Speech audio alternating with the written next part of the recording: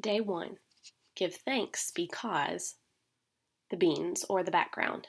David is the author of the psalm we'll be looking at today and tomorrow.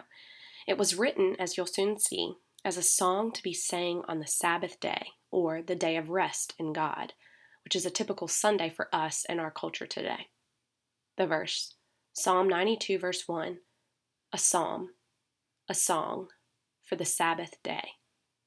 It is good to praise the Lord and make music to your name, O Most High. The steam.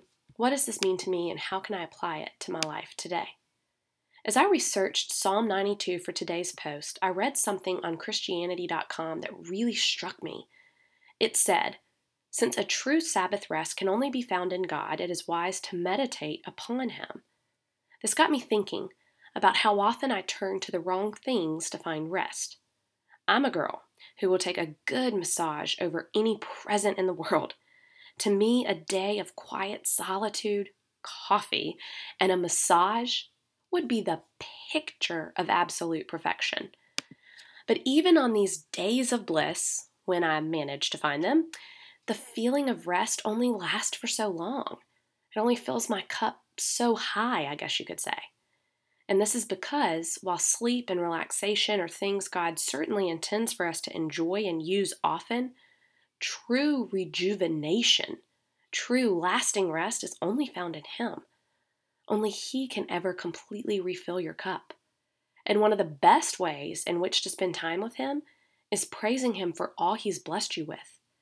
We are called to thank Him for everything as a means of recentering and refocusing.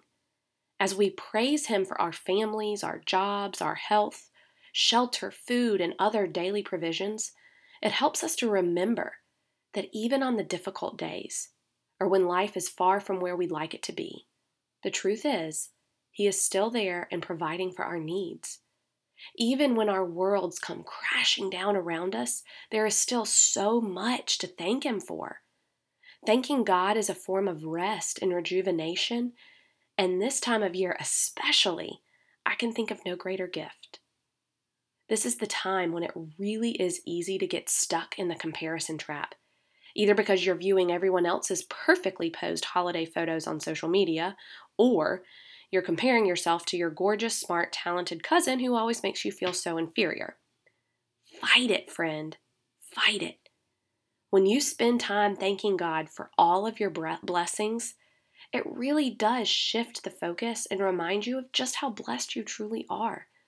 So go ahead right now, set an alarm on your phone. Have the alarm go off each day through the holiday season with a little reminder to thank God for your blessings.